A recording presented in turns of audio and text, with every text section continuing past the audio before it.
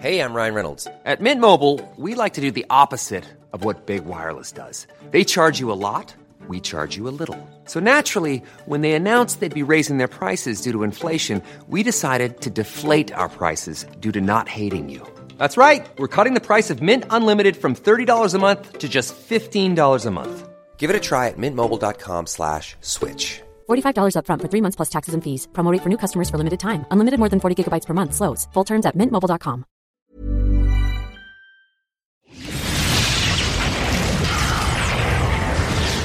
And now, coming to you live from atop the Lavender Town Radio Tower, it's the one, the only, Puckle Podcast.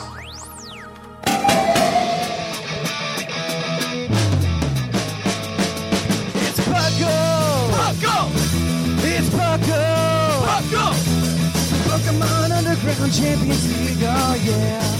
Puckle! Puckle.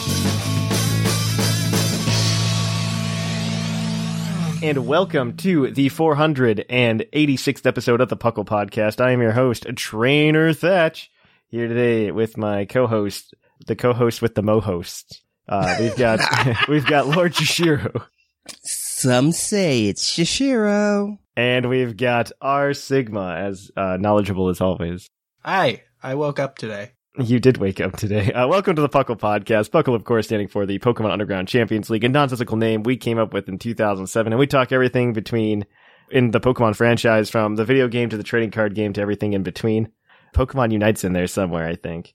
Today's topic might not be, actually, but we'll find out. One day we'll get Unite. I'm excited to talk about it. I think Unite's pretty close. It's gotta be, right? If they just did a beta in Canada, and the beta finished up in Canada, right? Mm-hmm. Yeah. So if they just did a beta in Canada, I can't imagine it's too far off from release because Canada is like baby America, right? Baby America. It's like, well, you know, I mean, like in terms of culture, yeah, I got you. Canada's essentially America, except they've got like universal healthcare, but that's a different discussion. I mean, you could actually put like a, you can't share this content, and you can control it better in Canada. You're not going to control it in America. Really? Well, no, I'm just saying like a closed beta is more likely to work, right? Oh, yeah. Well, I think there's fewer people as well. Yeah, there's fewer people, and you can manage it a little better. Somebody asked about a closed beta happening in the US, and my immediate like gut reaction is like, no, a closed beta in the US is just a release. That's what it is. It's just a release. It would be an open beta. Yeah, I think you just... And they will sell it for $40 on Steam. If it weren't Nintendo, sorry, but that's what they do. Well, no, they're going to send it for... betas. It's a free-to-play game. It's a free-to-play game. It's free-to-play, but if you want to probably keep your champions, I mean Pokemon, between seasons, you probably got to pay. There's also a battle pass, so... You know. Yeah. We'll see how it goes. I'm sure it'll come out. I mean, it looks fun. I'm going to play it when it comes out. I'm going to play it. It looks fun. I've never been one for MOBAs, but this one looks a lot of fun, so I'm willing to give it a mega try. I think to get me into any kind of game in general, if you like any style of game, if you slap like the Pokemon skid on it, I'll probably try it. Mm-hmm. And it might open me up to games I wouldn't have otherwise played. Mm-hmm. I wonder if that would work for Pokemon Legends and Breath of the Wild. If people play Legends and they're just like, I want more of this, and they play Breath of the Wild. I don't know in what world Pokemon becomes the gateway to Legend of Zelda, but the imaginary one in my head, that's the one. Okay. I mean, they have a lot of good choices for Pokemon in there that aren't just Gen 1, so I'm excited. I'm happy they're doing something in not Kanto. Like, could you imagine the number of groans you would hear if it would have been like, yes, Pokemon Legends. It's taking place in Kanto. And everybody, yeah, you see those noises like you just I did made? right there. You see those noises? Yep. That would have been 100% what it would have happened. The community's tired of Kanto, and I mean, I'm included in that. I'm also tired of Kanto. I mean, even some of the Kanto choices are cool, like Slowbro. I'm really happy to play as Slowbro. Yeah. I'm interested to see. I know the leaks have talked about it being a slightly different combat system. Mm-hmm. Compared to what? It's so you played Masters, right, Yushiro? Yes. So I forget what they call it because I'm not like up on my RPG slang. Mm-hmm. But what it is so instead of just like our standard turn-based mechanics, Right. Which I hope is what's there, because I'd rather just have that and not have any other problems. But, well, what I've heard the leak is it's some kind of system also based on like energy type deal, like where each Pokemon can like fill a gauge faster based on whatever move. Right. So like there's some timing element to it as well. Mm-hmm. Some resource management. Yeah, I'm not a fan, mostly because the reason I like Pokemon is because I don't have to worry about those things. For the PowerPoints. Yeah, but PowerPoints are way easier to manage. My thought is, Pokemon I like playing because I can set it down in the middle of the battle and I won't miss anything. Right. I won't have to worry about pressing the button at the right time. It's not like the TCG where you just can't attack because you're missing that one energy. Yeah, so I'd rather not have to deal with like some kind of mechanic like that. I can see them having tested it like in-house. Right. But I don't know if they would actually like push that out. I don't know. They do that a lot though, because like if you look at some of the old things, so the original reason Pokemon had 4 moves back in Gen 1 and Gen 2 was because of memory limitations. That's what the cartridge led them? Yeah, it was memory limitations. So when they went to the Game Boy Advance, Junichi Masuda's on record saying this. He said that they tried experimenting with 5 moves to see how that would change the game. And they're just like, wow, is this horribly unbalanced? Wow, just for adding 1 move. Interesting. Yeah. And so they're just like, we're only going to do 4. We're going to keep it to 4. And personally, I think it's the right choice. If you look at a lot of Pokemon, like on the competitive side, if you try to add like a 5th move, like that just opens up so much for a lot of Pokemon, because so many Pokemon have quote unquote 4 move slot syndrome. Right. And you can see in how and our topic might actually touch on this, how other games try to do the Pokemon formula and have like a whole like, choose attack, skill, and you hit skill and there's a whole menu of attacks, and it's just not the same. There's something about the way Pokemon is built that it's just makes it a lot more just fun. It's just, I think Pokemon's a lot more accessible than other games, but I don't want to talk about it too much because I don't want to steal from today's topic. But I mean, they've been trying to add the 5th move for like the past 2 gens with Z moves, and Max moves, but it's not quite the same. I think that's the way that you do it, though. The way they have tried. Yeah. I mean, I wouldn't mind if more Pokemon got like the Ultra Necrozma, you get to use this move once kind of thing. Yeah. You get a signature move. That would be an interesting way to go forward. It's like that's a lot of signature moves. It is. That's a lot of signature moves. I couldn't imagine that being a nightmare. I mean, you could do something like where, all the fire starters get the same fire move, and it's physical or special based on what Pokemon it is. Something like that. Everyone gets G-Max Wildfire. Yeah, I don't know. I'm really over the idea of new moves at this point after dealing with both Z moves and Dynamax. Right. I'm really hoping they see the light and they're just like, man, everybody liked that Mega Evolution thing we did that one time. Mm-hmm. And they're just like, maybe we should just expand upon that. Yeah. And then everybody has like a sigh of relief and they're just like, this is wonderful. And then you wake up. Well, I think that's like overall for the franchise, like I understand this want to like try to expand Pokemon, and I don't know, maybe this is just me being an old fogey who really likes nostalgia or whatever. But I would say that Pokemon didn't do anything super interesting until Gen 6. Yeah, for like the first 15 years of its existence. I would say up to Gen 4 specifically. There were no major updates, except for like a few baby mechanics things that should have been the way it was. And this might be that I'm just like Pokemon purist or whatever, and that's just how I'm thinking. And I don't know, people might complain that like, it's stale, but there's a really good, this thing's like from like 2007, early YouTube days. There's a guy named Blunty. I'm sure other people are aware of Blunty on YouTube. And he used to do little Lego video, like skits, like Lego anime. And he has one where his friend is making fun of him for playing Pokemon or something. And he gives off this like beautifully written rant about why Pokemon is the best at what it does. Yeah. And how it doesn't need to change its formula. And that is 100% how I have felt the entire time as a Pokemon fan. Like all I need, like shove 70 new Pokemon in my face and make up some new gym leaders and I'm good. Yeah. Well, that's the point, and why so many people were like, Pokemon's just the same every generation. It's just, the point of Pokemon is not the story, it's the monsters. And and what you can do with them. And that's Yes. where the game really keeps fresh. I think you're hitting on it like almost directly on the head. I think Pokemon's been more about the Pokemon themselves this entire time. And I think that's part of the reason why Dexit was such a big deal when it happened. Yeah. Because they're essentially like, we don't understand that this is a thing. And they're just like, we're going to kill off more than half our cast. Mm-hmm. And I still feel that way to some extent. But hopefully they remedy something like this in the future. We'll see. I imagine at some point they're going to be like, oh, this game has all the Pokemon in it. Ha ha ha. And it's like a big deal. It's a big deal like on the 30th anniversary or something like that. Yeah. Mm-hmm. That's kind of how I feel. Or even just like next gen, but I don't think it happens like that. I think gens is also like a horrible way to start thinking about it. I don't know. Pokemon seems to be moving in a direction. I understand it more. I don't know if I like it a lot, but I feel better about it seeing the pace that they're coming out with games and the fact that they actually did pass off BDSP to an outside developer. Yeah. And they're letting somebody who's not Game Freak touch it so that they can make things happen more quickly. Like, I don't have a problem with not all of the Pokemon being in every game, as long as there are games coming out so that you can play as every Pokemon in a quote-unquote rapid fashion. Right. And that means faster than their, like, one game a year nonsense. Like, if you can get it so that, like, within every 2 years you can get every Pokemon, like, I don't have a problem with it. Yeah. Or at least transfer those Pokemon in. That's all I care about. I mean, more and more we're reaching to a point where games need a constant updating.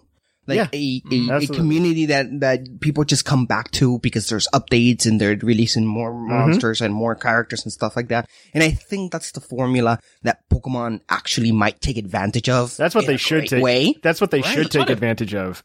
It's what it felt like last year. That's what it felt like they were going to do. Yeah. And to some point, it's closer to what they've done. Yeah. It feels kind of stalled out. It's like, I would say up until the end of Crown Tundra, like they were doing real well. And then the fact that they didn't announce any more DLC makes me go, oh, okay, this is over now. Mm-hmm. Yeah. Which kind of feels bad. Because Sword and Shield was staying alive, at least for me, in the regards because they had the DLC. Right. I think they could have done another DLC if they didn't put the Legends in right away. Yes, I agree with that. I think that's what they needed to do. If they didn't put all the Legends in, if it was just like the Birds and the Musketeers, and then you had another DLC that did Dynamax Adventures, I think I could have seen it. But you got the Legends, so... Yeah, as soon as I saw the Legends, I'm like, this is probably over, but the only thing I could see superseding the Legends is Megas. Like, in terms of hype. Like, hey, you can go to this island and you can get Mega Evolution, and it's like, cool, okay, that makes sense. And then we can put the rest of the Pokemon in that are missing for Megas. And maybe give like Urshifu a Mega for some reason and call it good. Give the G-Max Pokemon Megas. Mega Garbodor. Yeah. I don't know. It's just a thought, but this is a good place to end it. We're going to go ahead and kick it on over then, guys, to the news. So let's cue that epic music.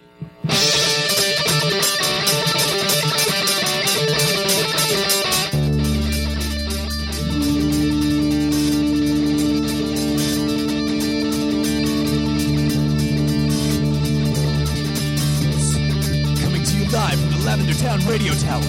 This just in.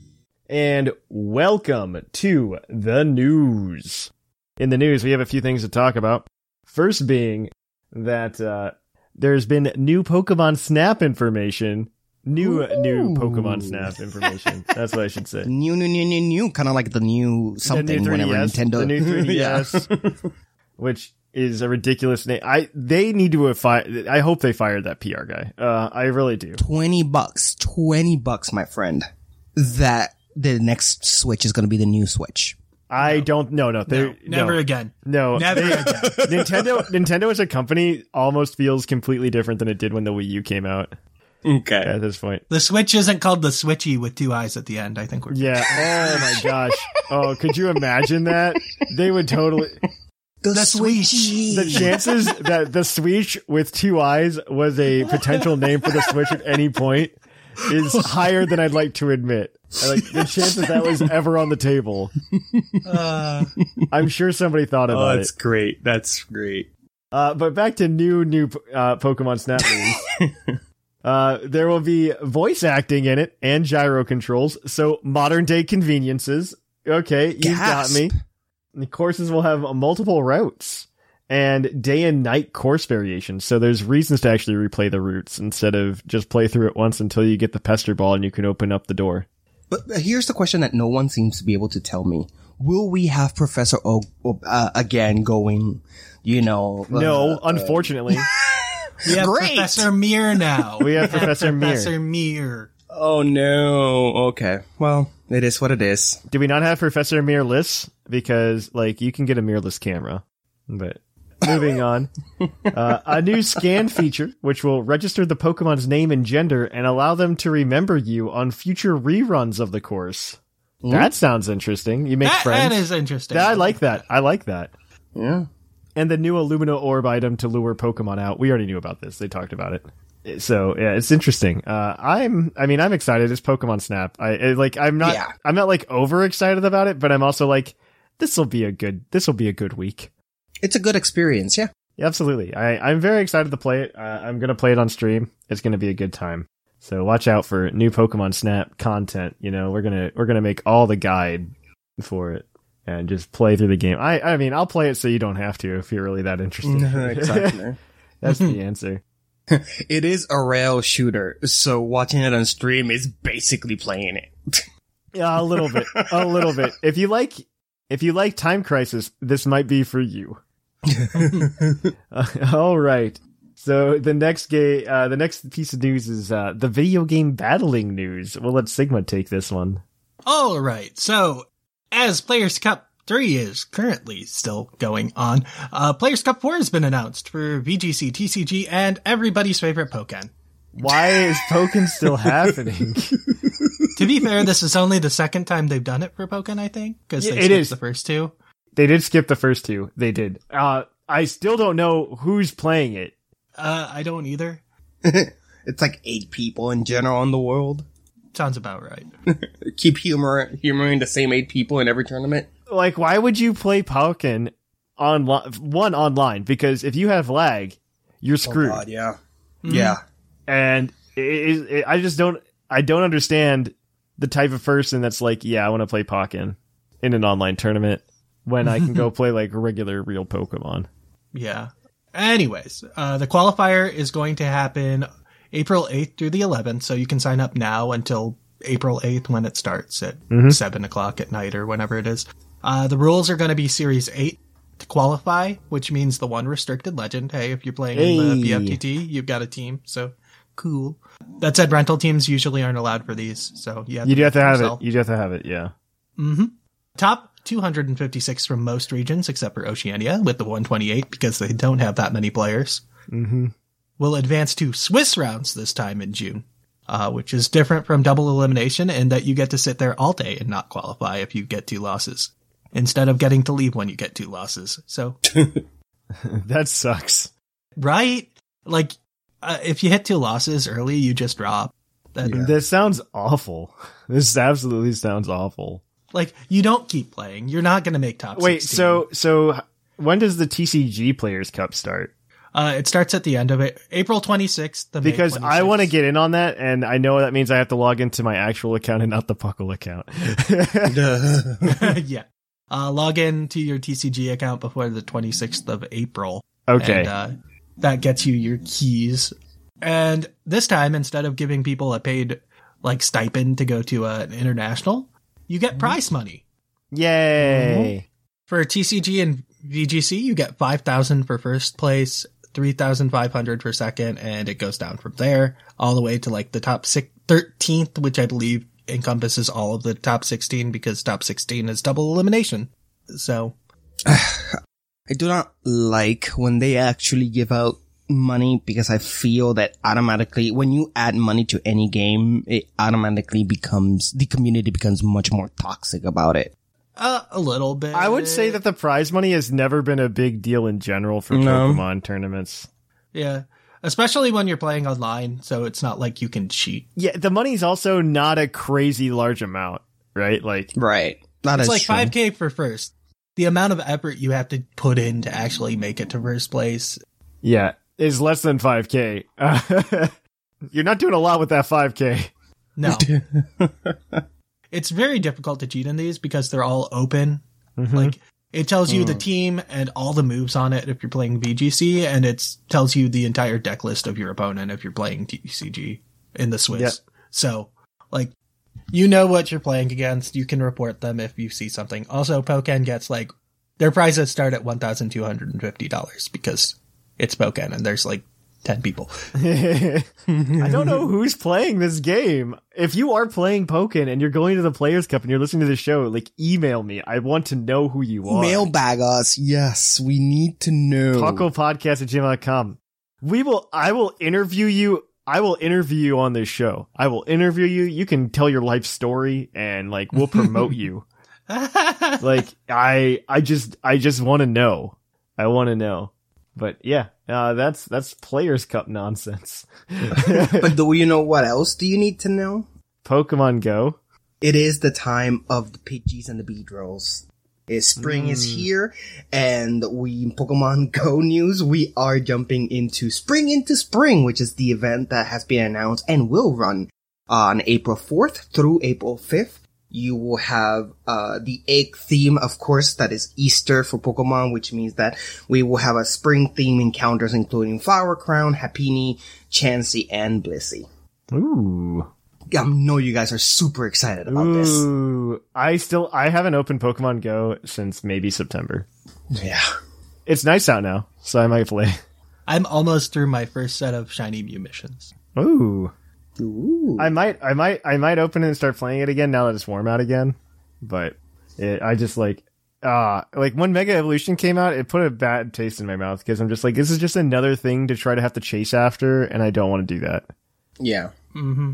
I think I've done one Mega Raid ever, and I'm like, this is not worth it. There's just so much going on in that game that you find like you feel like you're missing out.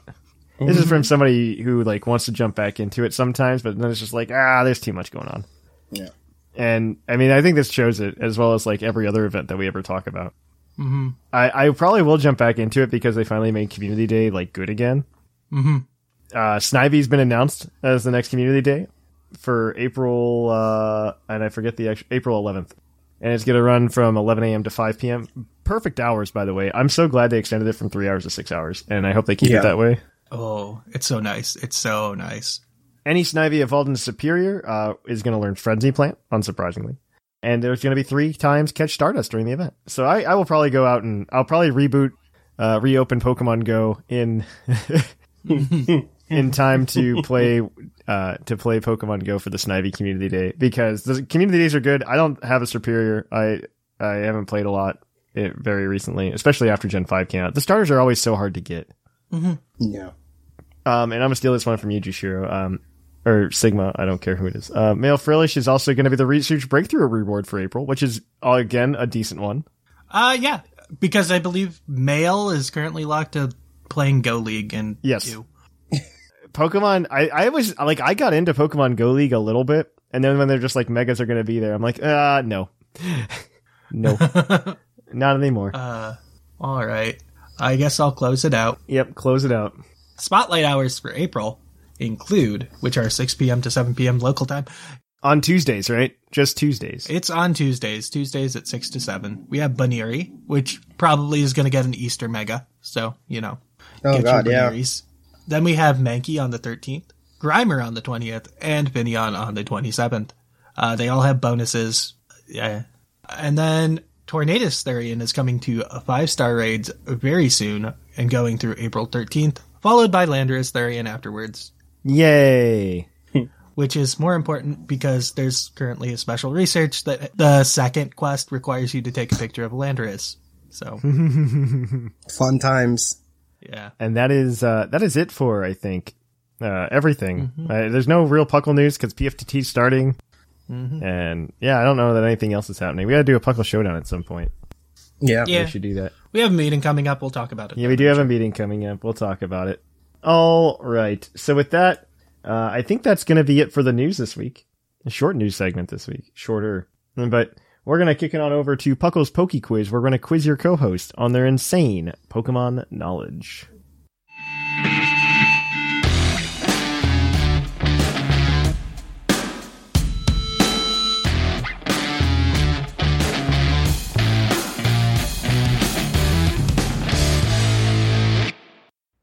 Oh hi, and welcome to the Poke Quiz, the part of the show where we quiz our co-hosts on their insane Pokemon knowledge. I'm Mark, here to explain the rules.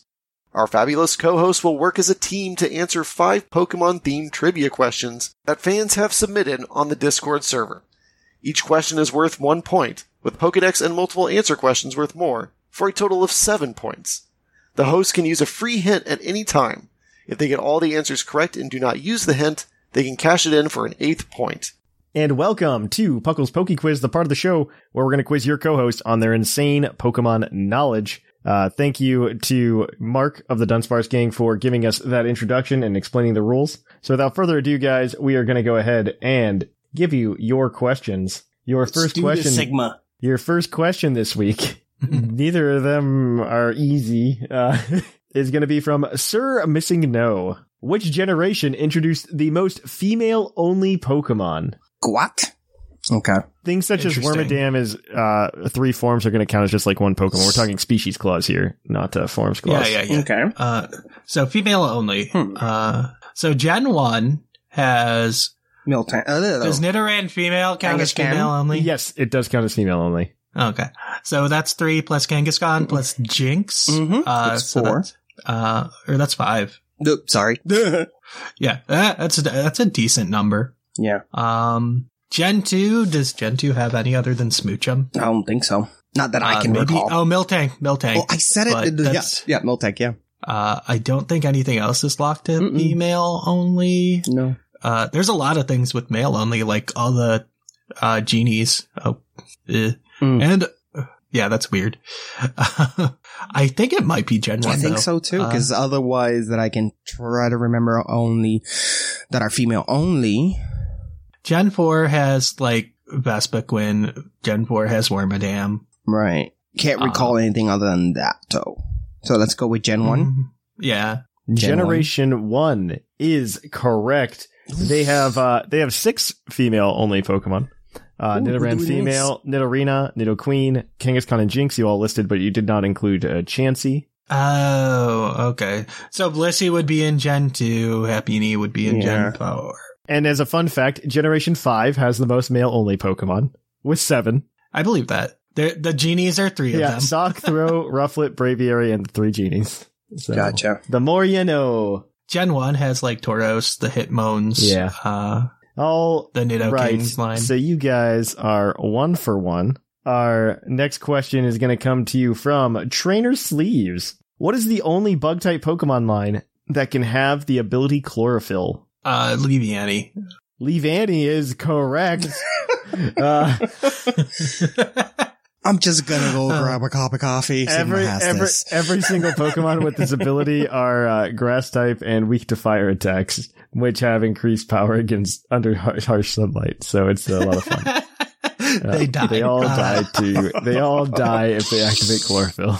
Yeah, if they don't have the Chlorophyll ability, they just die of hunger. They just wither and go away. All right. So your next question is your Pokedex entry question, as always. So this one is going to come to you from Skullmane Banky. Its Pokemon Heart Gold entry states, it collects data and plans 3 times as wisely, but it may think too much and fall into a state of immobility. Who's that Pokemon? Collects data. I think that's key. Like, I'm thinking like Kadabra? What? Is it Kadabra, maybe? One of the is the I'm leaning Kadabra. But if it's not Kadabra, you can give us a second hint. Yeah. It is not Kadabra. All right. It's Pokemon Fire Red entry states, an odd species that is rarely found. The 3 heads, respectively, represent joy, sadness, and anger. So it's Dodrio? Yeah. Dodrio. Yeah, weird. Wow. I don't think it's Dugtrio. Dugtrio's heads don't have separate personalities. No, yeah, it's definitely the trio, but it collects information. Wow, okay. Well, what do you think? What other 3-headed Pokemon do we have that they do the smile, sad, and happy? That would be Gen 3 and earlier. Like, yeah, I don't other than Dodrio, I don't remember any other. Yeah, I'm okay with saying Dodrio. Dodrio is correct. Okay, I was going to say, unless it's Executor. You guys are 3 for 3. Your next question is your multiple answer question. The way this is going to work is I'm going to give you a question. It's going to have multiple answers. You need to lock in every single one of your answers before we can verify whether or not they are correct. You get 2 strikes. After on the 3rd strike, you are out. You are done. And you collect the points in which you've acquired. This week, we're going to take it from the Taskmaster himself, Liger. Ooh. Challenge accepted. A possible 3 points for this question. Liger wants to know, what Pokemon don't have a hidden ability, but can evolve into a Pokemon with one? Oh, I'm out. There are 6 answers here. For every 2 answers you give me, you'll get a point. Okay, so I know one is Ferroseed into Ferrothorn. Ferrothorn has anticipation, Ferroseed does not. Are you locking that in? Yeah. That is correct. That is one. That is the one I know. No, that's the opposite direction. I was gonna say Vibrava, but no. What about the bugs that have Cocoon in between? That might be the case. Like, I could see, Tinted Lens being on Caterpie and Butterfree, but not, like, Metapod, so, yeah. Okay. Metapod? Your Metapod is also correct. That is 1 point total. Oof. That's 2 correct answers. Okay.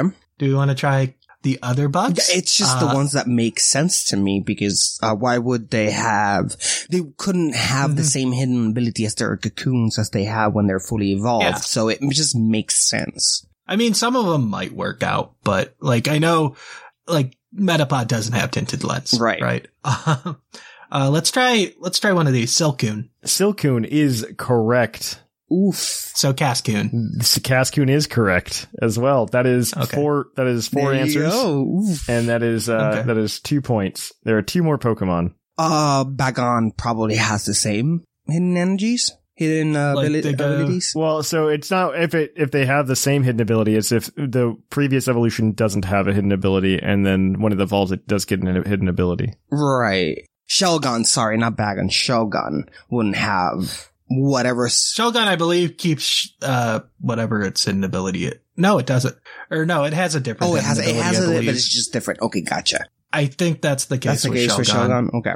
Well, who else? Who else has a useless middle evolution or useless basic? I mean, useless basic would be pretty much everyone, but, a useless middle evolution that couldn't possibly have a hidden ability. You do have the hint as well. Ooh. But we've gotten points for everything so far. That's very true. That is true. You could go for the magical 8. Yeah. What do you think? I don't think I know anything else. Does this guy, the little from Hitmontop, he has a hidden ability, right? He has an ability. Okay, the baby form? Okay. It might be something with Levitate that evolves into something without Levitate. Like, like Gengar doesn't count because it doesn't have a hidden ability. Right. That's my guess on what it is. I just don't know what it is, so. Right. Do you want to need some answers? Yeah, I don't think we could guess, what is it? Not the evolved form of Scatterbug if we wanted to. You do have 2 strikes. You could always try that, but. Yeah, whatever that thing's name is. I don't remember. Like, I know that the Gen 5 bugs, I believe, keep their hidden abilities all the way through because they were designed after hidden abilities. I'm gonna need answers. I just don't remember what Scatterbug's evolved form is. Spewa is incorrect. Spewa. Okay. What about 2 more strikes, then you're out. Okay. I'm thinking. Shoot, I just don't recall. It's just hidden abilities have never been my strong point. Yeah, especially like Gens 1 through 4 hidden abilities that. Yeah. Yeah, let's just go for the hint. I think I'm willing to give up. All right. Giving up. So that is 2 points for you guys for that question. So you guys are 5 for 4. And the 2 you were missing, I'm very surprised you missed one of these, is Kakuna. You never answered Kakuna. Okay. Yeah. I was gonna ask Kakuna and I didn't because I thought that, Sigma had mentioned them. And the other one is, Pupitar. Oh, okay. So it's pretty much everything that's a cocoon. Yeah, I guess that, at least. Everything that's a cocoon. And also Ferroseed. And Ferroseed. Who looks like a cocoon. He looks like a Ferroseed. All right. So our next question is your base stat question, as always. This one is going to come to you from Poliwo. This is an interesting question. What Pokemon used in the Elite Four by any Elite Four member has the lowest base stat total? Oh. So my first guess would be Sableye. Because Sableye are real bad. But base stat compared to the other Pokemons it has, right? Well, compared to every single Pokemon ever in the Elite Four. What about Lance with Dragonair? That's pretty bad too. Here's a question. For Gen 1 Pokemon, are we counting their current base stat totals? Yes, we're using their current base stat totals. Okay. So they do have a special attack and special defense. Okay. Onix maybe is an option too? Yeah. Onix is an option. Is real bad. He is real bad. Do we want to use our hint? Sure. This Pokemon was used in Generation 3's. So Sableye is... Or actually... Oh, darn. It could be Celio too. Yeah, I'm not too familiar with Gen 3's. But I think Sableye is still worse. I'm going to need an answer. You going with Sableye? I guess so. Sableye then? Sableye is correct. Oof.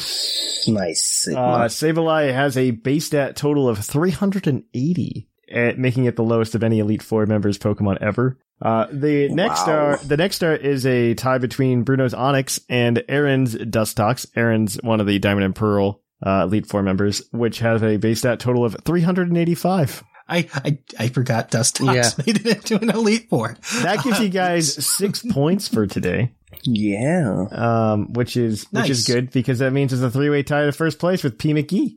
Yay! Unless I got it wrong. I don't know if I misremembered P. McGee's total from last week. Well, we'll find out next week. I'm sure somebody will yell at me in the Discord server. That is it for this week. Everybody else has yet to get on the board. So, race to first. Whoever gets there $25 credit to PokemonCenter.com. So it gives Thatch an excuse to get free shipping for his stuff. All right. So that is it for Puckle's Poke Quiz. If you want to catch up on more of it, tune in next week. It'll be here, same place, roughly the same time, which is whenever you want to listen to it. We're going to kick things on over now to the topic. Hey guys, make sure to check out the Puckle YouTube this week and see if you can catch our Soul Silver Puckle Plays Nuzlocke, where we're going to play Soul Silver and we're going to Nuzlocke it, and it's going to be a lot of fun. So make sure you head on over to youtube.com/Puckle Podcast.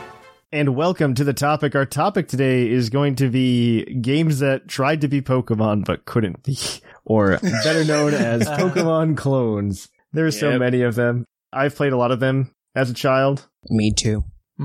I imagine we all have. We've all played them to some extent. Monster collecting is in our blood. It's just what drives us. No, we got Pokemon brain. That's the problem. And all of these has been bad in so many different ways. Mm-hmm. Like, there's such a graphical style to the early ones, especially. Like, I would say, so things like Dragon Warriors Monsters 1 and 2, right, and like Robopon, they attempted to copy like the Pokemon art style when they became games. Robopon, disgustingly more so, but they tried to copy the Pokemon style, but it feels like such a cheap knockoff. I don't know how you make the sprite art feel like a knockoff, but they did it. It has that Gen 1 feel to it. It does have a Gen 1 feel. Like, I would say it feels like Gen 1, but I would also say that there's something wrong with it. And I don't know what it is, but if you look at the screen, you're just like, I don't know. We should probably explain for what system this game's came out in. Well, so they're Gen 1, right? So it's Game Boy. Game Boy right? Color. Game Boy Color. I think some of them were Game Boy Color exclusives. If I remember correctly, I believe, and I could be wrong, that Dragon Warrior Monsters 2 was a Game Boy Color exclusive. It might have, I think at least during development it was. Sounds like it, yeah. I'm thinking about the cartridge, like, as a kid, and it's just like this black standard Game Boy cartridge. Right. And typically the Game Boy Color cartridges were special so that you knew they were Game Boy Color games. They often were clear, if I remember right. They were clear, and they had like a little bump up top instead of the divot. Yeah, it's just like how the new 3DS games had. Have the little notch. Okay, 3DS, DS to 3DS games are dumb, but that's a different story.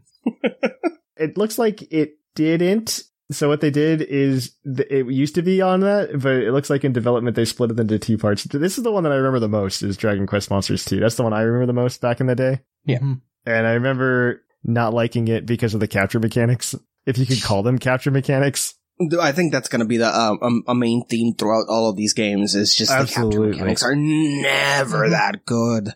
And it's part of why Pokemon is so good is because they were able to manage a very fun and just a better capture mechanic at most of these games. I used to love Dragon Quest Monsters. It even had breeding from the get-go, right? It was a weird breeding, but it was still breeding. There's a lot of good things that you can take out of these games. They just never were able to reach that Pokemon level, which Pokemon just perfected. Well, no, Dragon Warriors Monsters 2 came out before, or came out after Gold and Silver. It was like 2 years after. There's so many issues with that.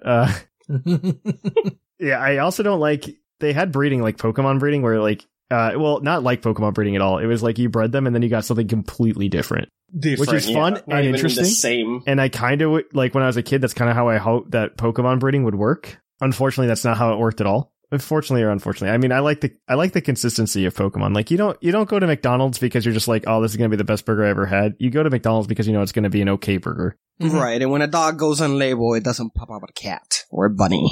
Yeah, and that's kind of what I think about like with Pokemon. Like I go back to Pokemon because it's the McDonald's of my monster catching RPGs. Right. Do you want to make Whimsicott you know that Whimsicott has an issue with evolutions that don't match up. Yeah. No, that's good. Imagine like really they start weird. having kids that don't match up. It's absolutely really, really weird because it has a ton of monsters. Mm-hmm. But like you end up like sacrificing 2 monsters to get 1 new one, and that's essentially how the breeding works. That's fusion. Fusion's a better word to put it. Fusion's a better way to put it. It's kind of like Shin Megami Tensei games where it's, you have these monsters, you fuse them together, get a new monster that's better stat-wise. Yes, and they inherit the skills of the old one. Shin Megami Tensei is another one that's kind of Pokemon-ish, but not quite. Not quite. I wouldn't say it is exactly. It's a Japanese RPG with a Pokemon feature in it, let's say, but it's not overall a monster collecting game. That's not its first and foremost feature that you buy that game for. There's like a dex to keep track of everything. Right. You do battle exclusively with monsters. So like Digimon Cyber Sleuth has the same thing. I was just gonna say, I was gonna talk about Digimon. We can't have this discussion without actually talking about Digimon and how they're run in games. And I love Digimon. I played every single game. But they have the most I'm so sorry. They have the most roller coaster ride of regarding their games. Most of them are really bad. There's 1 or 2 that are going to be really good. The Cyber Sleuth one is the closest you can get to Pokemon wise. I agree with that. Yeah. If you guys want to talk about the World, which is the other one that is more Tamagotchi mixed with Pokemon, because as we know, Digimon started as an actual Tamagotchi thing, and from that it converted into everything else. Those are really good. There's a new one also for PlayStation and I think Xbox called New World Order. There's something coming out. Yeah, which is basically the first game which you guys, for those of you at home that played that first game, the first game, Digimon World, you would have to feed, and your Digimon would die and you will have to like start from scratch, but every time it would die, it would like resuscitate into a stronger version of the Pokemon. So you have not the Digimon, so you have to start all over. Anyway, all that to say, great game, just not Pokemon, definitely not Pokemon, but still one of the most fun monster collector games that I've had in my life. So you're saying they were Chow. Got it. Yeah, essentially. I would honestly like equate a Digimon game closer to Chow than Pokemon. Yeah, honestly, yeah. I've never played too many of the Digimon games. I played Cyber Sleuth. I have played Cyber Sleuth. Yeah, Cyber Sleuth, I really recommend A New World Order if you guys want to check that out. It's a lot of fun. And the fact they have to feed and like take care of them like they were pets really does make it a lot of fun. I liked Cyber Sleuth for what it was. I wouldn't say like, oh, this is better than Pokemon or anything. Oh no, yeah. The battling mechanics confused the heck out of me. I still don't know what's happening when like they do like the X-Cross. Like I played the whole game. I don't understand what's happening. It just happens sometimes. I have to go through that game too. It just happens sometimes, and I don't know how the mechanics are working. I have no idea. Well, speaking of weird mechanics, let's talk about Yokai Watch, that legendary Pokemon killer that everyone was worried about. I would say Yokai Watch's mechanics were almost, well, like, not the battle mechanics. The battle mechanics were poop. Were awful. It's what kept me from enjoying the game going forward. The capture mechanics weren't revolutionary either. Like, I want to see somebody straight up just, like, copy the Pokemon capture mechanics. Looking at you, Temtem. Just, like, steal the Pokemon capture mechanics and use it in their game in a new and interesting way. Right. Honestly, the one thing I think Pokemon should do, and maybe we'll see it in Legends, and I doubt we will, but Legends is the best place to do it. Yeah. Because we've got our steampunk Pokeballs, and, like, I want Pokeball crafting, like, now. Oh, man. Yes. Literally, so that you could just, like, hey, I'm gonna shove, like, this special Apricorn and this Apricorn together and make this Pokeball? Make this Pokeball with these properties. Like, certain Apricorns have certain Pokeball properties, and you can combine X amount of them together, right? Right. Mm-hmm. I think that would be I think the Cramorant was, like, got us halfway there, but then it was, like, a lazy finish. Crafting definitely should be in Pokemon. I would love one feature I'm just surprised they haven't added after so many years. Well, you have to be careful with crafting, I think. I think crafting can be a double-edged sword in any game. I think a good example of this is Animal Crossing. Yeah. In OG Animal Crossing, like, you had to just, like, wait and, like, buy things and go to other people's towns. Now you just, like, make all of your stuff. Right. And it's less exciting stuff, too. Well, that's why you put some restrictions, right? You don't have to put all of them. They may be able to create everything, but at least make it viable so you can create stuff. It would be great. I think if you just limited it to Pokeballs and you kept it as some sort of Apricorn type mechanic. I'd say TMs too. You'd have a limited amount of things. You get a limited number of resources you can collect per day. Yeah. And then you can, unlike Animal Crossing where it's almost infinite. Yeah. Mm-hmm. Right. Or like Minecraft. Like, Pokemon doesn't need to be Minecraft or Animal Crossing. Right. No, this is definitely not where we're going with this. I'm asking for, like, an uber limited crafting thing. Right. Where you can go ahead, make Pokeballs that can do certain things, throw them, check them at the Pokemon, get cool effects. I am very excited for the new Pokeballs in general, though. But that's a different story for a different day. Yokai Watch has the same capture mechanics that they did in Dragon Warriors Monsters 2. It's based on luck. And of course, you might say that Pokemon is also based on luck, but this is much less so than it is for these games where it's controllable luck, right? Like, yeah, exactly. I like anything where I could control it based on the resources I'm willing to put into it. Instead of like, I fed this yokai something there. Now I've got a 5% chance it'll join me afterwards. Yep. I really hate that. And then you just keep redoing that over and over and over again. Anything where you can do it all in the same battle, I think is a much better mechanic than doing multiple battles to catch things. Mm-hmm. Yeah. The one thing that Pokemon got right very early on, I mean, Pokemon got a lot of things right, actually. That's one of the many things that they got right. That was one of the major problems with the mystery dungeon that I had. Was like the recruitment mechanic. That's the problem that a lot of us had with things like that. Like, that's why mystery dungeon never took off, because of the recruitment mechanics like that. Because it's like, oh yeah, you get a small percentage. It's like, oh, especially when you were going after a Mew that randomly spawned on one level. It's like, oh, just. And their combat mechanic for that game also is just randomness. You really had no control. It's like slots machine. Every time you had to fight, you just had to wish that it would land where you want it to land. It's just not fun. When you take away any sort of a strategy out of it, then it becomes just stale. And it just becomes slots machine at that point. Exactly. I don't find slots machine fun. Some randomness is fine. You have the randomness in, like, the capture calculation, right? Yeah. In Pokemon, and you've got the randomness in terms of, like, trying to find the Pokemon itself. That's why I'm such a big fan of one-person encounters in Pokemon. Yeah. I really like feeling like I worked for it. Yeah, so that's just something to consider in that regard. But, I mean, it's kind of the reason I'm happy that Sword and Shield went with, like, their hybrid overworld grass Pokemon.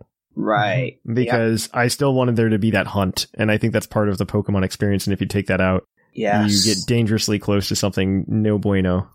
Right? I'm being completely honest. Like, I think that's something that you can get somewhere real bad real quick if you were to take out random encounters from Pokemon. I think you take out some of the magic.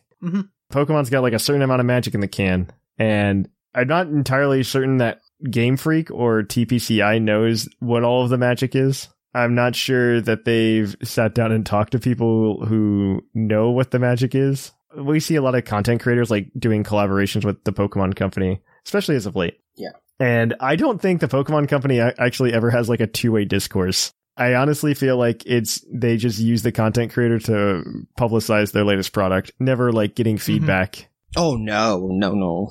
That's one of the things that I worry about constantly. They get dangerously close to tearing down load-bearing walls in their house. That is the Pokemon game. I always worry about that. I get a little worried. just like a wee bit there, Pokemon, just like a wee bit.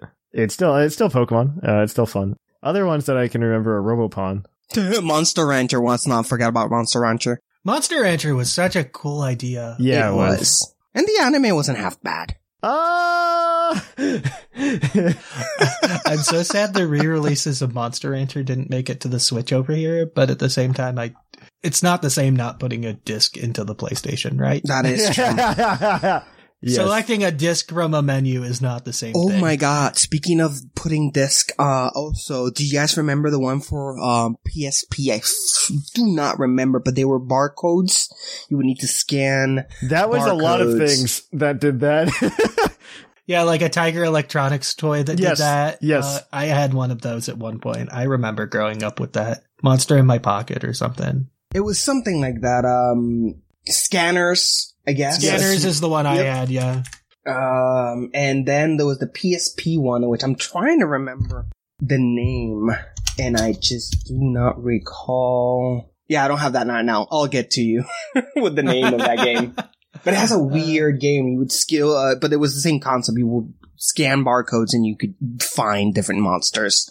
That's surprising to hear on the PSP, just because where are you going to scan it? Yeah, I don't think it has the hardware capabilities of doing it. Yeah. Right. I don't recall then.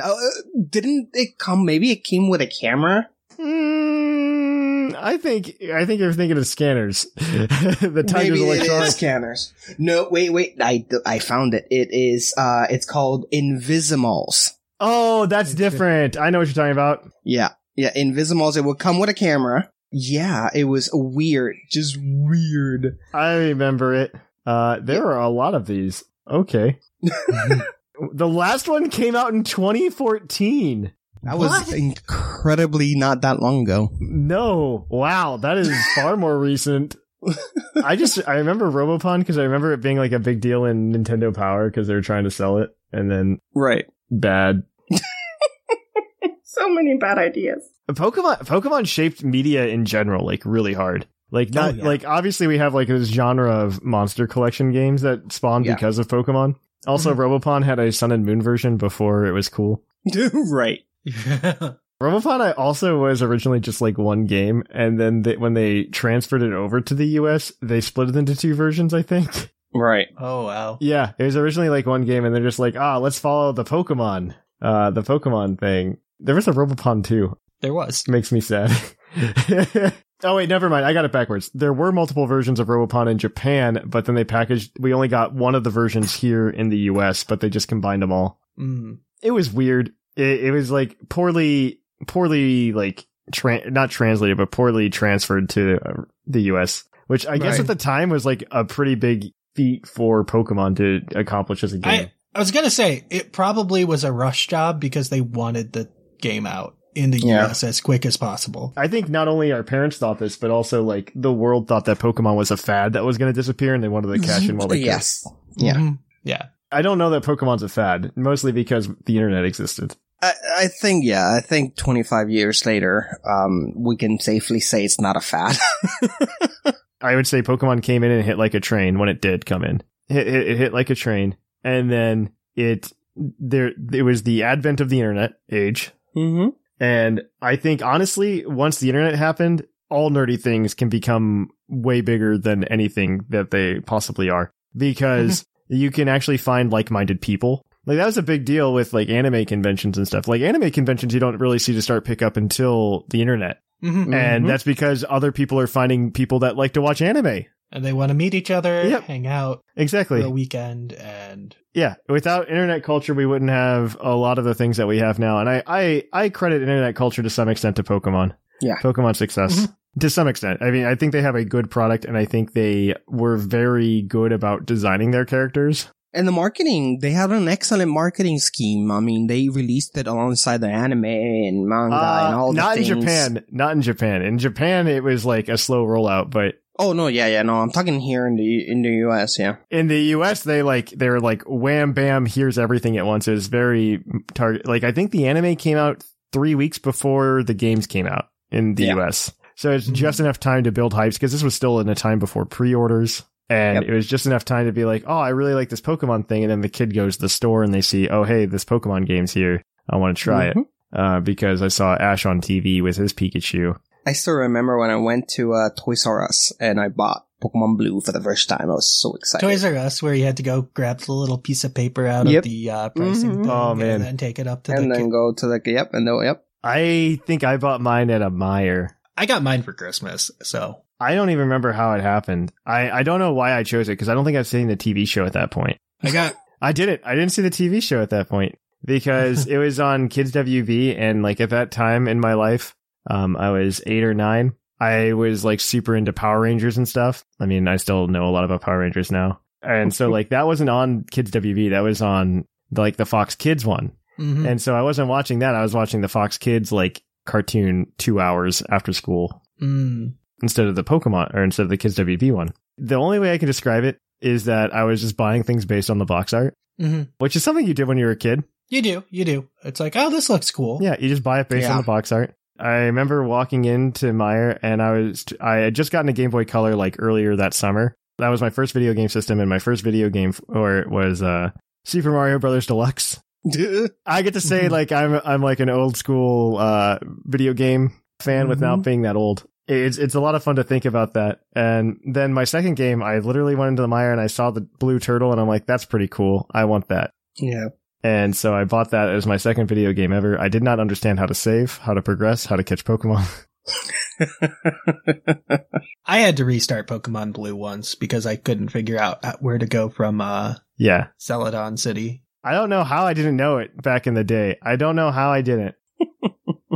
It blows my mind. It absolutely blows my mind how little I understand. I restarted it like 3 times because I thought there were multiple save files and stuff. Like, I didn't make it past Viridian City for the longest time. On the road to Viridian City. I made it to Celadon. I had no clue how to get into the Rocket Base, and I had no clue how to get into Saffron. So I restarted. I remember it took me a while to beat that game, though. Like, it took me a really long time. I think I got the game in, like, September. I got it pretty close to when it came out, September or October. Yeah. And then I just remember it being like a whole summer of just like, I remember beating it like the summer after I got it, which is months. But I guess as a kid, I felt like I played a lot of video games, but I probably didn't. You know what I mean? Yeah. Like I'm just like, oh, I feel like I played it forever. But it's like, I probably only played it like an hour every 2 days. Yeah, because batteries were a thing. Oh, yeah. I was still playing outside and stuff. I was a kid. Right. Before you bought the Wormlight, it was impossible to play the game at night in the car. Good old Wormlight. Oh, good old Wormlight. I've backlit those GBAs, but I want to buy a Wormlight just for the old time's sake, you know. Just put it on.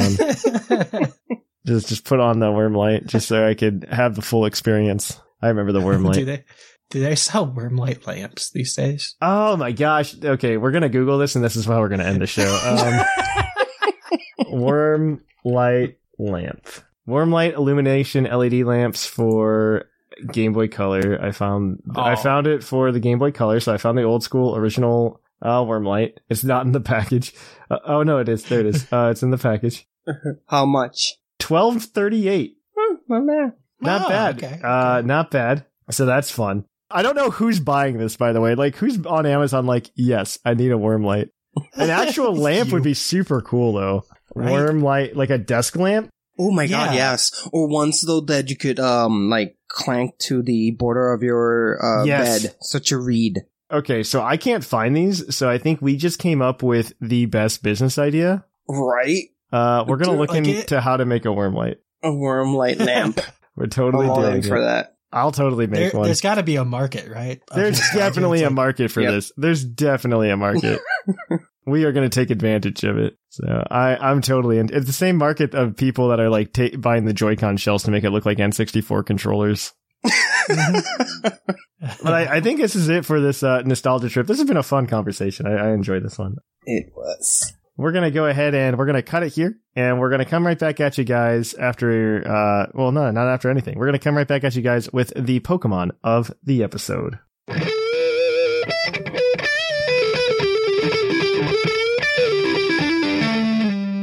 Poke of the episode.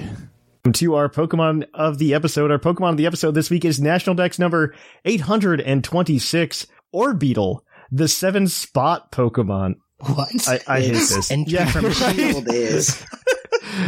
We're getting real G-Max. specific here.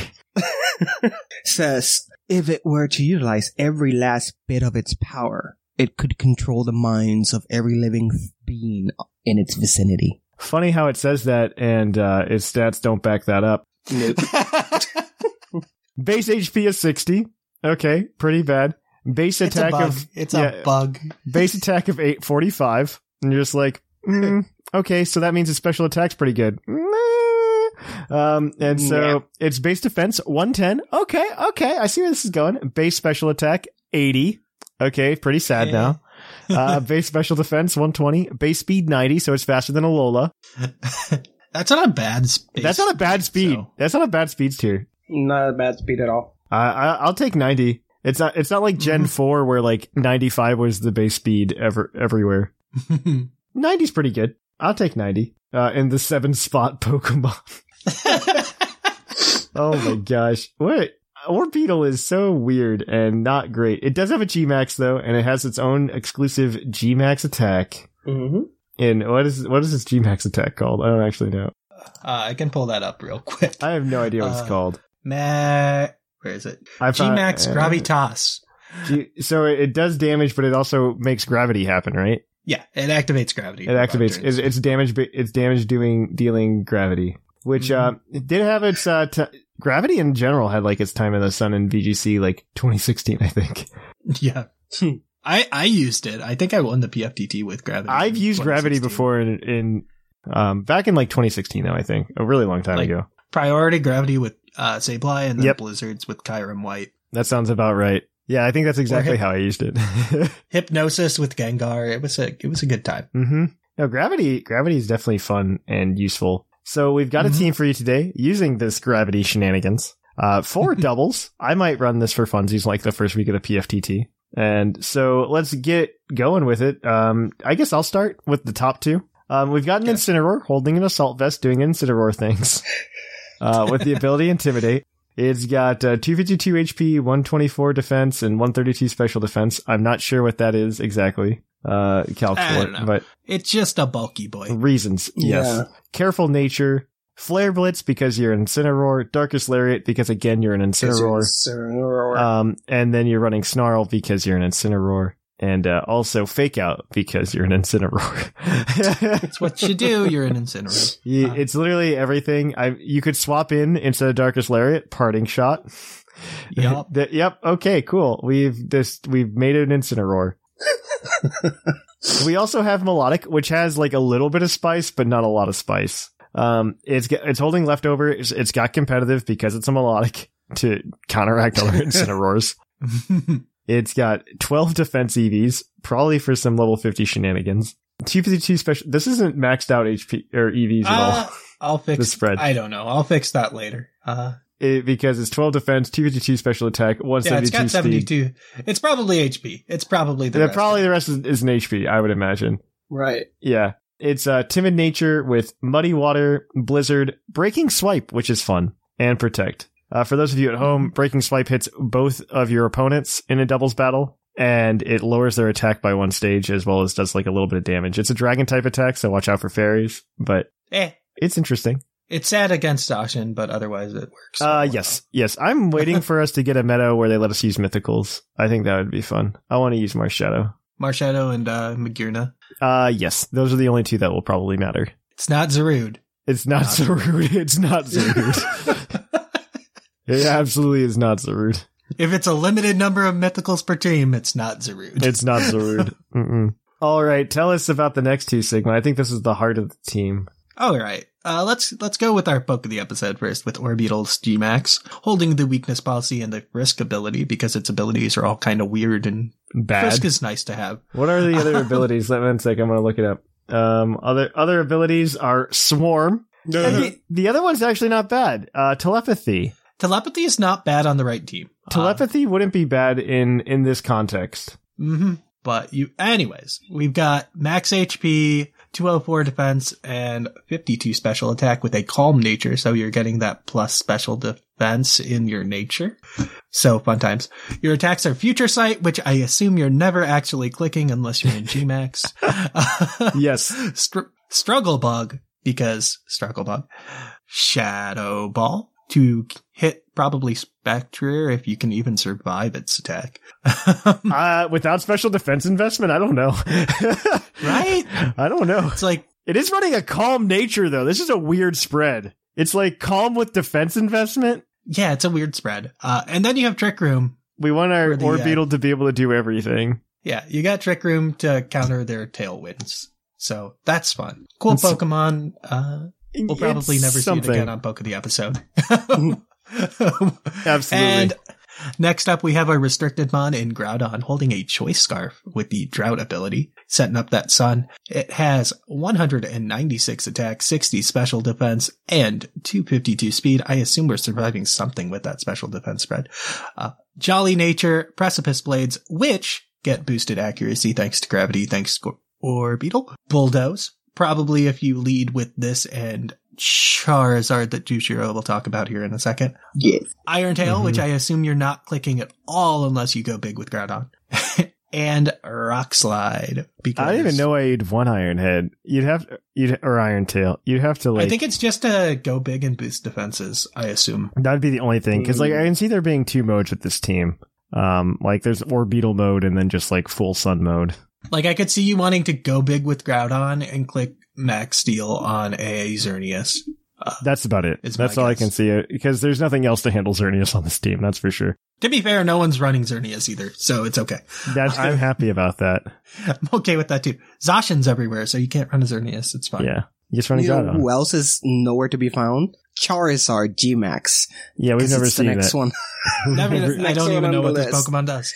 I've never heard of Charizard being used in a competitive format. Tell me more. Never heard of it. Yes, no, please. Life Orb, because we wouldn't put that on Charizard ever. With its hidden ability, Solar Power. It's IV spread of 4 defense, 252 special attack, and 252 speed, because what else are you going to put on a Charizard? And its modest nature to boost that said special attack. And then its attacks are pretty basic. Heat Wave, Blast Burn, Hurricane, which gets that boost up by gravity if I'm not mistaken. Boosted accuracy and boosted speed when you go big. Because I feel like one of the leads for this team is probably Groudon Charizard. Mm-hmm. You click Bulldoze on Groudon with the Scarf, lower their speed, and then Charizard goes first before the opponents and blows them out with max Wildfire. That's my guess. Yeah, that's what I would expect too. But yes, so what's the last one, Jushiro? The last one would be Rillaboom G-Max as well with Grassy Seed. It's Grassy Surge, it's the ability, and it's EV spread 252 HP, 4 attack, 28 defense, 220 special defense, and 4 speed. And obviously, everybody knows what that spread's for, of course. Obviously. Obviously. It's a very bulky Rillaboom. /S, please /S. So nobody's just oh, Thatch, you think you're so much smarter than us. I have no idea what that spread's for. I think it's just super bulky. Yeah, the 28 defense is very specific, okay? The 28 defense is very specific. It gets a +1 defense with the seed, too. It does, yeah. It's still very specific. Its Adamant nature goes along with its 4 attacks, which are Grassy Glide, Acrobatics, Sword Stance, and Taunt. Yeah, I mean, this looks like a fun team. I would definitely try it, just to try Orbeetle, honestly. No other reason but to try Orbeetle. But it's the 7-spot Pokemon. The 7-spot They're running out of classifications, aren't they? I'm clicking on something random. Man, I don't know what Pokemon has against non-legendary alien Pokemon. It's give them good moves, give them good stats. No. LGM and Orbeetle just... Okay, it's literally just Orbeetle. They gave a weird one because everybody else is reasonable. Oh, I went back to Ledian to see how many spots it has. It's the 5-star Pokemon. So. Oh, that's cute. Interesting. All right. I mean, That means Orbeetle's two spots more. All right, so that's it for the Pokemon of the episode. If you want to use the team, it'll be on the Discord server for you guys to try out. We are going to go ahead and take it on over to the mailbag. It's mail time! Send in your emails! Mail!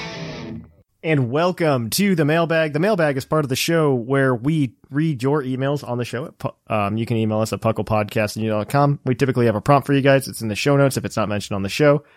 We do have a prompt for you for next week. But this past week, we asked you guys what your what if was. What was one thing that you might want to change about the Pokemon franchise or the Pokemon games as a whole? And we got some good responses, and I'm very excited to read them. But as always, this segment is brought to you by the energy drink Green Tauros, the energy drink that gives you hooves. Hooves. And as always, we will give out the Green Tauros badge to anybody we think wrote a really good email. Turns your name green and you get access to the Green Tauros Club chat where you get to hang out with all of your other green named fellows until the end of the year. So, without further ado, we got a new one, I think, this week from Kester. So we're going to kick it off with Kester. All right. Hello there, Puckle hosts. I decided to write it this week in response to the prompt. I think there are some interesting possibilities to be explored by asking, what if Megas remained the only gimmick in Gen 7 and Gen 8? I'm excited. That would have been a great universe to live in. I wish we were in that universe right now. Right. To start with, I think some Pokemon that didn't get a chance to shine in Gen 7 could have some excellent Megas. Perhaps Mega Minior could have been a larger, more detailed asteroid. A comet. With some smaller ones orbiting it. Or Mega Lurantis with larger scythes, bigger wings, and longer, more mantis-like body to make it more threatening. I'm still sad that I didn't get that Pegasus Rapidash Mega Evolution that I wanted. I think Galarian Rapidash is close-ish. I do like the idea of some Gen 7 Pokemon getting Mega Love, though.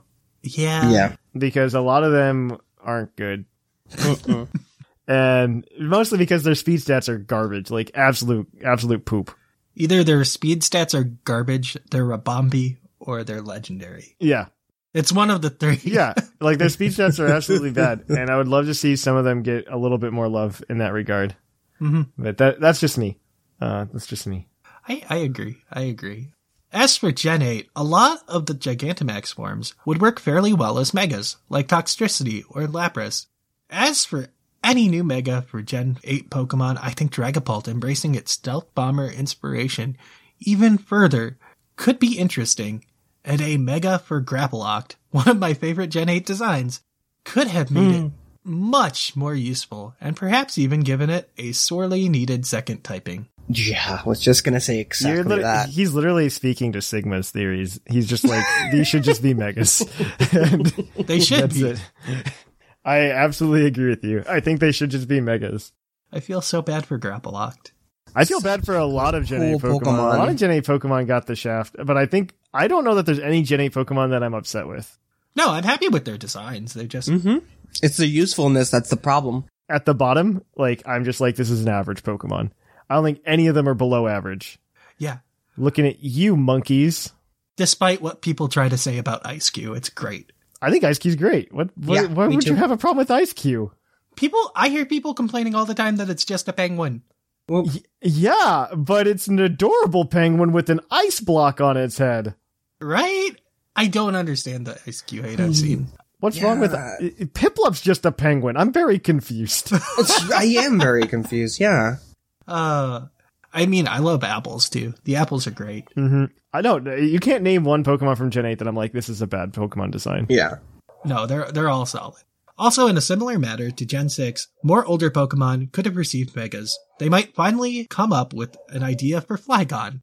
And there are plenty of other older Pokemon that could use a Mega boost, like Exploud or Cryogonal. I agree with everything but the Flygon thing, because I'm gonna have a hot take and say I do not understand the Flygon love. It's such a cool design. It's a decent design, but I don't understand. I don't care that much. I'm not that attached. to Flygon. People like Flygon. Yeah, I don't understand. That's what I'm saying, Jushiro. I don't understand why they do. Like, it's all cool because like everybody has their favorite Pokemon, but people rallying behind it, I just don't get. I do agree that Salamence shouldn't have gotten the Mega Evolution, and if they were going to give that slot to somebody, it should have gone to somebody else like Flygon. But yeah, because Salamence with the Mega Evolution's dumb. I think Salamence is fine. I think giving it Aeolate as an ability was dumb. Well, that's too late now. We're screwed. Yeah. It's been done. It's already done. All right. I think, did we finish it? I think I have the last line. Oh, anyways, thank you for taking the time to read this email. I hope you have a nice weekend, Kester. We are having a nice weekend. Jushiro got coffee. Yes. All right. Well, thank you for that, Kester. Our next one is going to be from Sleeves. Hello, it's been so long. It feels so nice to be sending it in an email again. I found the latest episode to be quite an interesting conversation. I love that it also spiraled off into other interesting points about Pokemon powers. I took a look at some Pokemon abilities that I think would be really interesting to talk about. Whimsicott mentioned Pokemon with Drizzle like Kyogre and Pelipper, but what about Pokemon like Psyduck with Cloud9? It alternatively removes all effects of weather upon being sent in. How do you think that works? I think that works by Psyduck using its psychic powers to stop the weather. Yeah. Done. I can see Psyduck's eyes glowing and the clouds just partying in the that's sky. what I'm thinking. It hates the weather and it's just like, no, not today. Exactly. Thatch mentioned that some, if not all abilities might be triggered by the Pokemon when it's in battle. Do you think that it's one of them? Yes, I guess I just answered that.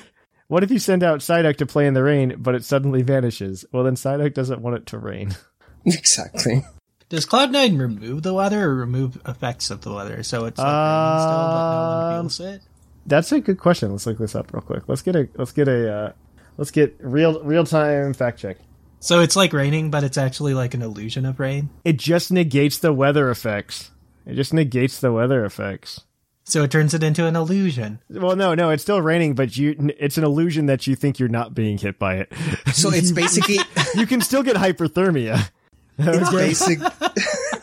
It's basically affecting the Pokemons then. It's not the weather that it's affecting. It's affecting the opponent. No, it's making you think you're not getting wet. That's what it is. Right. It's more of a state of mind than anything else. Yeah. That's for Cloud9. Yep. Okay, we fixed it. What about Pokemon like Litwick or Volcarona with Flame Body?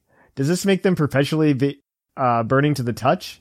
The obvious answer may seem like yes, but doesn't that mean you wouldn't be able to pet them? I don't know about you, but I want to feel the fuzziness of a Volcarona without getting my hand burnt. Oh, do you remember Pokemon Ami, where you'd touch a Pokemon and your hand would freeze if it was made of ice? I do remember that. I want to rather refer to the anime. I was just going to say that. I hate referring to the anime for like how anything works in the Pokemon world because it's obvious that the anime is its own world sometimes. But like there's that Ponyta episode. It's got Flame Body. Ponyta episode. And it's able to control if its flame burns a person or not. Exactly. So I'm going to go with that logic. That's my headcanon. I'm really glad I wrote this email. I've taken a break from this to focus on my schoolwork a bit more, but now I'm ready to hopefully write in more regularly again. Don't think I've turned my back on the best Pokemon community ever. Aww. Oh, thank you. Trainer Sleeves. Well, thank you, Sleeves. Thank you. All right, so one more to go today, and it's going to be from Tia. Tia's gotten so many emails in a row, but she's written very good ones, so... Quality always beats everything else. And paragraph breaks. We like paragraph God, I love them. Yes. It's perfect. Okay. Hey, Thatch, R Sigma, and Jushiro. It's Tia again. I also have made broken Pokemon based on Loki and Thor, but it's as quite long, I'm not sure where to drop them. Both features move-based transformations. Back to topic. It's rare that topics makes me send consecutive emails, but here we are. This week's topic was just so fresh. When I read the title, I thought it was something like, what people in real life have Pokemon abilities? And I was thinking about how my old retail job, my manager had pressure, which made me become exhausted at work faster and struggle every time. I love that, actually. I freaking love that. Stop making it hit so close to home. Right? We're making the joke the other day where I think it was with, Vilo on the podcast was saying priorities, right? Like, oh, what if canceling priorities, you just wouldn't get priority mail. But anyway, also, the Karens that came into my retail store had Intimidate because I know all of them cut my manager's attack stat by half.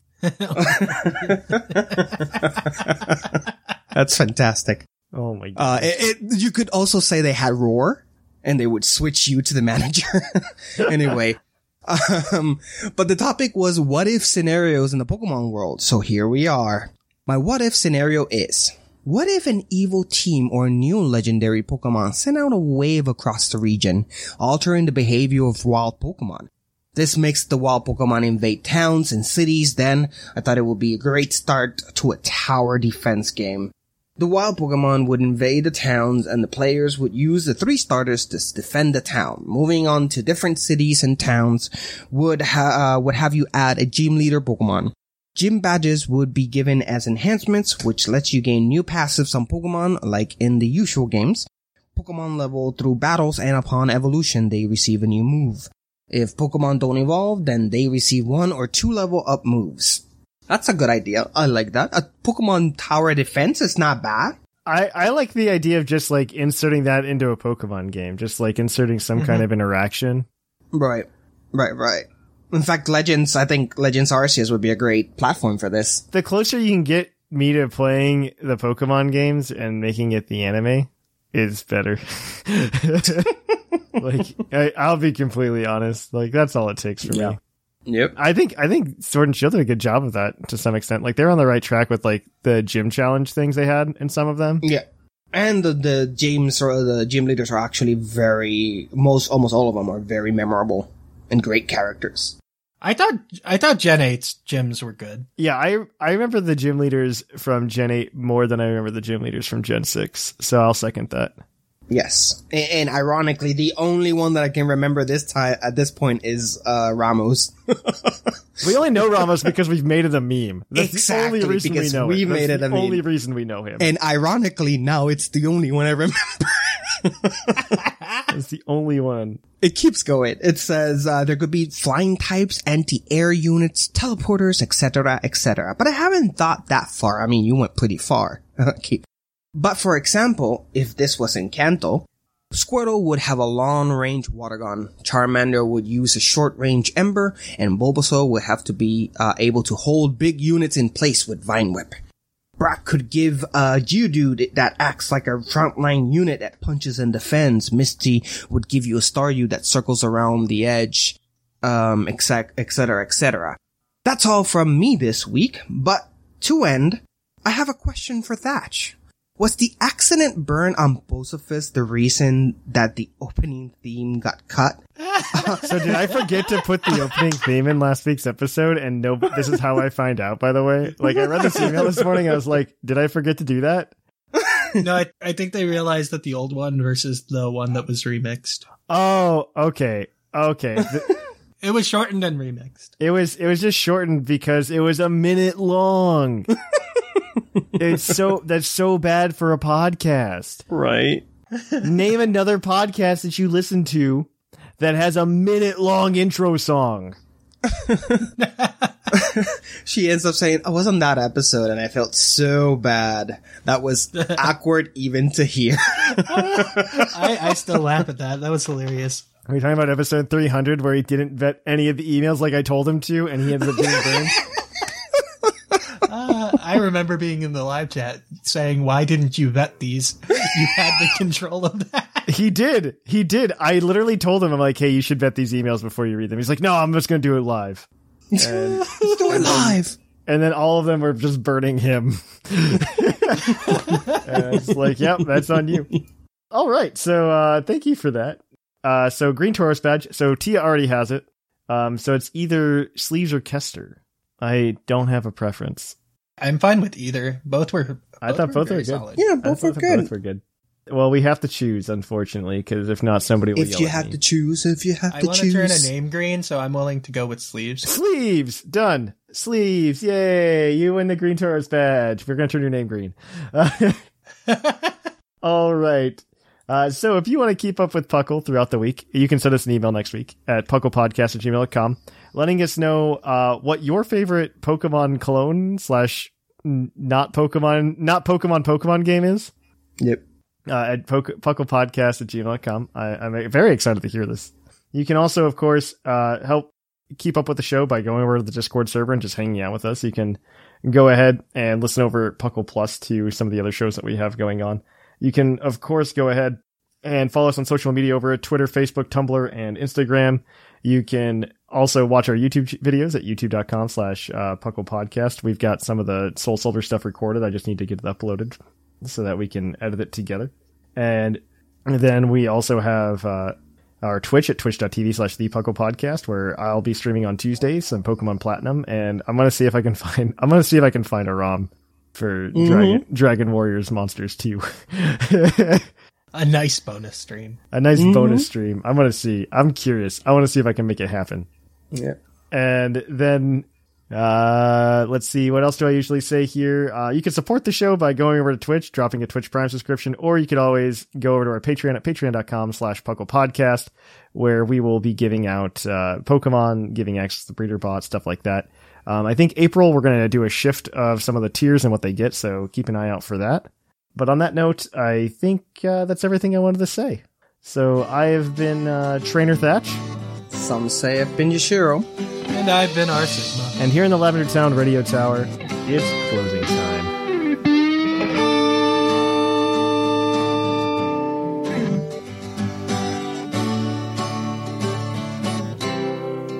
It's closing time in Lavender Town. Time to say our goodbyes. It's closing time. Farewell, my friends. I'll catch you on the flip side.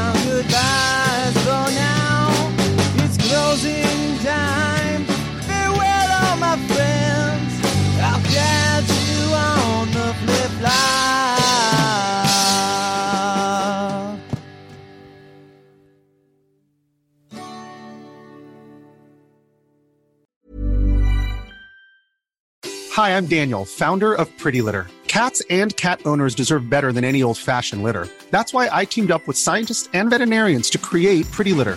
Its innovative crystal formula has superior odor control and weighs up to 80% less than clay litter. Pretty Litter even monitors health by changing colors to help detect early signs of potential illness. It's the world's smartest kitty litter. Go to prettylitter.com and use code ACAST for 20% off your first order and a free cat toy. Terms and conditions apply. See site for details.